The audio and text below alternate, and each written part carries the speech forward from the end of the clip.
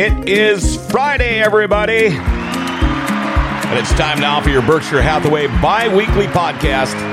He's back in the studio. The one, the only, John Brodeen. How are you, man? Hey, good. How are you? I try to make these intros as fancy as I can for you, Yeah. but and I try to build you up. But how you been? Good. Good. How We are talked you? on Wednesday. Yeah. A couple of days have passed. Friday today, thank goodness. Yeah. We're finally getting a little bit of rain. I But know. you got big plans for the weekend? I am not sure about this weekend. Last weekend we had a crazy weekend, so I think we might be just. There's always stuff that pops up though. My wife's kind of the scheduler of everything, so there might be something I don't know about. Oh, it's Fair Week too. Oh yeah, You know what we forgot to do? what's that? We forgot to play your commercial. That's okay. We can keep it rolling. Okay, It's all good. we'll play it at the end. How's They can that? get- yeah. I got a little ahead of myself. You know, the thing is, I was so keyed up for it being Friday that I didn't even think about it. So, fair, maybe yes. I probably not. No, I'm you know, when the kid gets a little older, Yeah. maybe. Yeah. You know, it's kind of fun when you can put them in those little kiddie rides and stuff. She would know no different right now. Yeah, and I'm sure you don't want to get them hooked on that ever so good fair food. Yeah, I know. I mean, it's so wrong nutritious, with that. and jeez, I love fair food. When you can hear your you can arteries live on harden that, when you're eating, yeah. it's good stuff. That's how you know it's good. Yeah. Okay, say I want to buy a house. Never bought one. Have no clue. So I called you. Yes. And I'm like, John Brodeen, you were recommended to me at Berkshire Hathaway. What do I need to know about this whole home buying process? Is Yeah. it as hard as people tend to make it out to be? There's a lot of steps when you're working with a realtor. They're going to handle a lot of them and just let you know what you need to do when you need to do it. So, but a lot of people want to know what has to go on and what to expect. And I prefer, if my clients have an idea of what's going on and they're more educated about the process, then we both kind of are on the same page, which is great. Okay. So, first thing you're going to do is get pre-approved. We're going to go house shopping. We're going to look at houses. Once you find the one, you're going to offer on it. We're going to negotiate.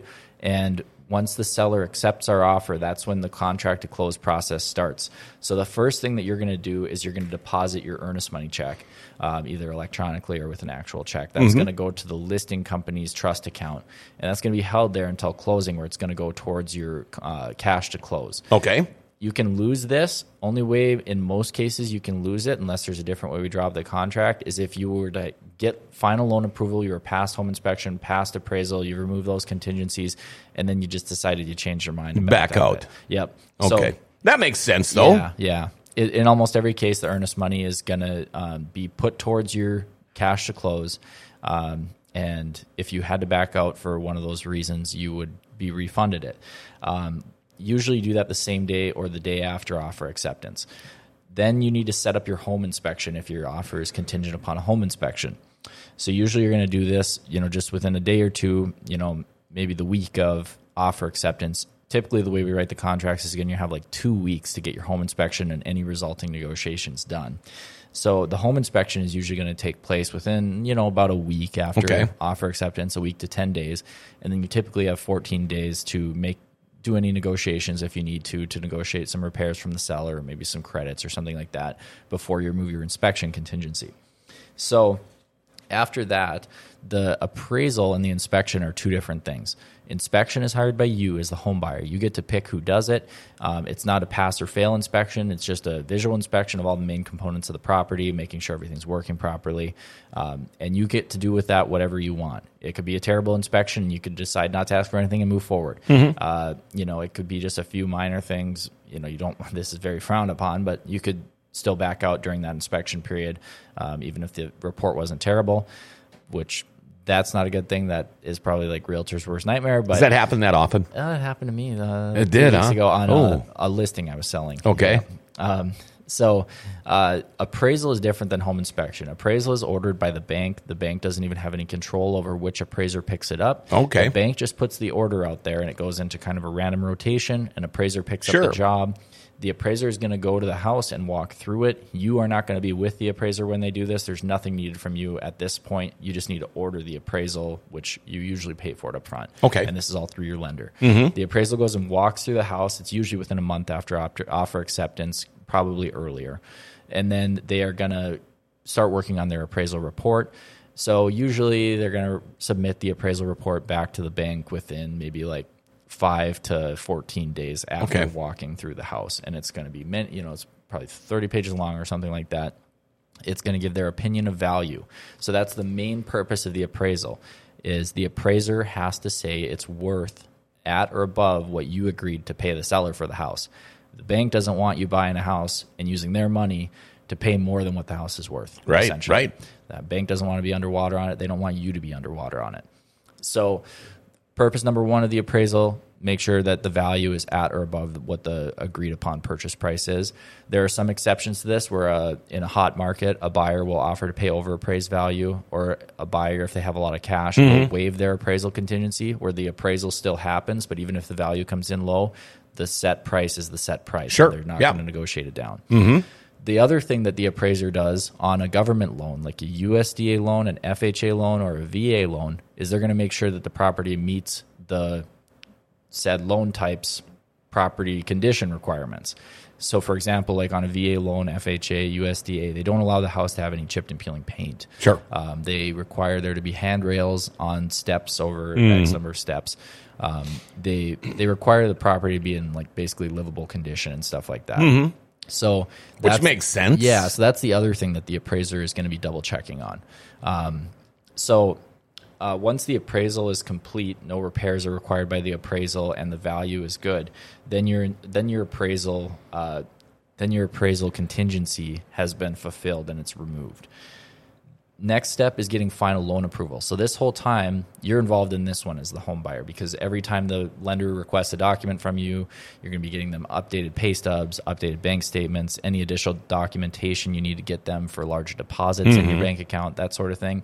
You're going to be providing them with all this stuff that their underwriting team is going to be requesting. Once you've gotten them everything they need, you're going to get final loan approval. So usually this is it has to be at least 3 business days prior to closing. Or else closing is going to get delayed. It can be earlier than that. It could be a week or 2 before closing. A lot of it's going to depend also on how early the appraisal gets put in. Okay. So once you have final loan approval, you've kind of made it through everything. The seller is going to get moved out of the house. They're going to get the house cleaned up. You're going to call utility companies, get all the utilities put in your name to start on the closing date. You're going to set up your final walkthrough. You're going to conduct your final walkthrough usually within 24 hours of closing, making sure the home is in the same condition as when you originally walked through it. Yep. Making sure any repairs from home inspection have been completed. So you conduct your final walkthrough, and it could be you do the final walkthrough at 10 and you go to the closing office at 11. Sign all the paperwork, and this is the point where you're going to get the keys. You've signed all your loan docs. Funds have been transferred from the buyer's lender to the title company and then dispersed to the seller and the seller's bank to pay off their loan. So all the money has gone where it needs to go. The sale is complete at this point. Usually this closing happens right now it's pretty fast because there's not very many refis happening, so the appraisers are able to get out there quicker. We saw it get all the way up to like 60 days when there was a ton of refinances happening. Rates are low and appraisers are busy. So right now it's anywhere probably from like 35 to 45 days is the average. So that's when the house is actually yours. It's not like you get an offer signed and you get to move in the next week. So it's a little different than renting an apartment. It's a little bit more involved process, a lot more steps. The more prepared you can be for this, the better.